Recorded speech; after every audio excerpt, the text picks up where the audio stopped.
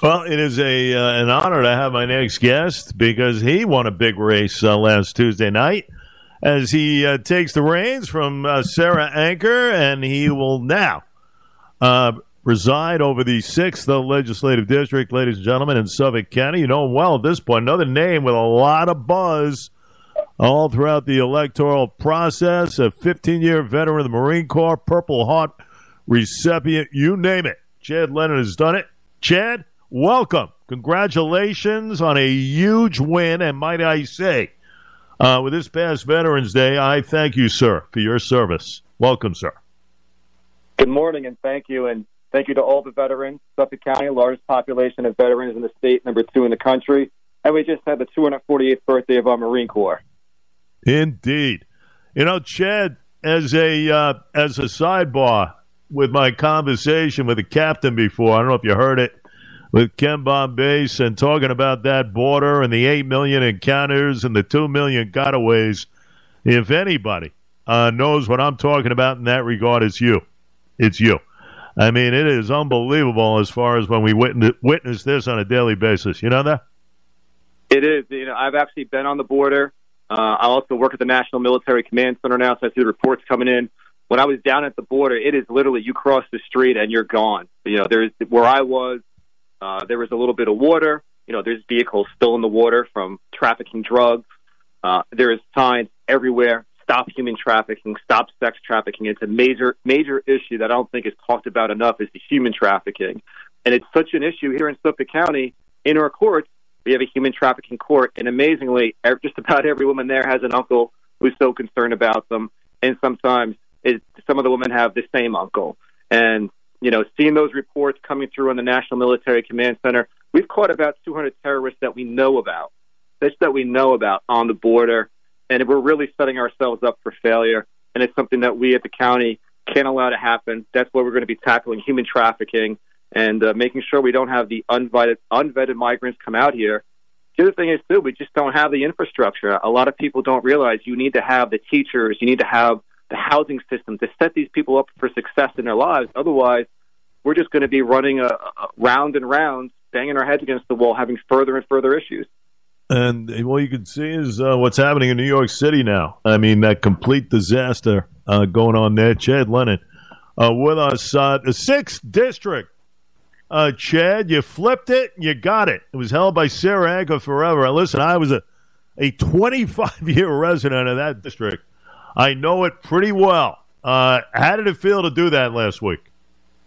It was fantastic. You know, the day of, we're hearing it's about 60-40 in my favor, but you can't take anything for granted. The early voting looked good, but again, you can't take anything for granted. You got to keep your foot on the pedal and keep pushing until the end, and that's exactly what we did. Had a great team behind me.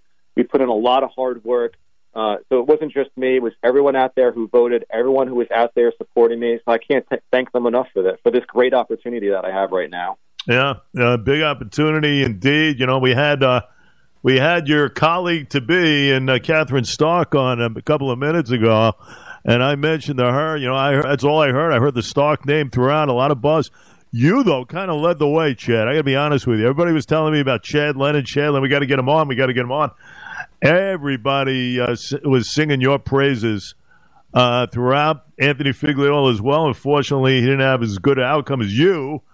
But you know, the Lennon name rang true all throughout. Was this an aspiration of yours for a couple of years? Give me a sense. Go back in time for a little bit here as far as decision making and throwing your hat into this ring. It's funny. I never thought I'd see myself in a position of running for office. You know, I've been in the Marine Corps for 15 years. And even before that, my parents, my father, my mother instilled in me a sense of service to others and helping others no matter what. And then I just saw a lot of issues ongoing on the local, state, national level. And I felt like I had something to offer. And then it just spurred me into, you know what? I want to be able to throw my hat in the ring and see if people think I'm a good candidate, that someone has potential to succeed. And that's what people thought. And I'm, again, thankful for the opportunity from screening to even being put up for screening and then to run for office. And, you know, I just spoke about what I thought were the issues. Some of the there's a lot of issues, but we have to prioritize our work. that's what I did. And I think the people believed in me, and I appreciate that. And now I just need to follow through. And, the work has already started, and I'm always available. People see issues. I'm not going to know about those issues unless people tell me. And that was so great about going door to door, talking to organizations and going, wow, I didn't realize we had this issue. Because you can't know about everything. You're not a master of everything. You're taking the information in, and you have to make those good decisions. And that's how you do it, right? Door to door, passing out information, hearing some of the concerns. I mean, that's what it was all about for a long period of time. What were maybe the top 2 or 3 that you heard from the residents of the 6, Chad? The top 2 is safety and affordability. We need to set people up to succeed in their lives and their businesses. It starts with public safety. We need to have enough manning of our law enforcement across the board. That's going to create that foundation of safety. And then we need to get our house in order in the county. We need to clean things up and make life affordable for the residents of not just the 6th District, but all of Suffolk County. And then once we get our house in order, then it's time for us to start advocating even louder at the state and national level about what's going on here. Because, myself, I was working 3 jobs, and I know I'm not the only one. A lot of people out there working multiple jobs because it is so expensive. And it's a beautiful place to live here. We need to make it more affordable, and we're going to do that starting day one. I mean, I get a sense you're going to be right then and there. I'll tell you that much. Final thought: supermajority. Ed Romaine with an annihilation of his opponent last Tuesday night. How much fun will it be to work together with your colleagues, those across the aisle too? Hopefully everybody works together here, but you do have a supermajority to work with. That's a pretty good thing. It's great. I've known Ed for a few years now. I worked in State Senator Palumbo's office for a couple of years, a part-time position, Congressman Loden part-time. And I've seen Mr. Romaine throughout the community. He's always been great to speak to. He knows this county. I mean, you tell him a road, he's like, oh, yeah, there's this, this, and this on the road, right? I mean, he knows everything. He's got the pedigree. He's got the resume of improving the safety and affordability of this county. I can't wait to work with him and everybody. It's about working with everyone. We have to put everything to the side and work together for what's best for the residents of Suffolk County, no matter what political party you come from. It's time for us to get to work and work together no matter what. And that's what it's all about. It's about working together, getting things done. That is the key, unlike what we see in Washington, even for that matter, Albany.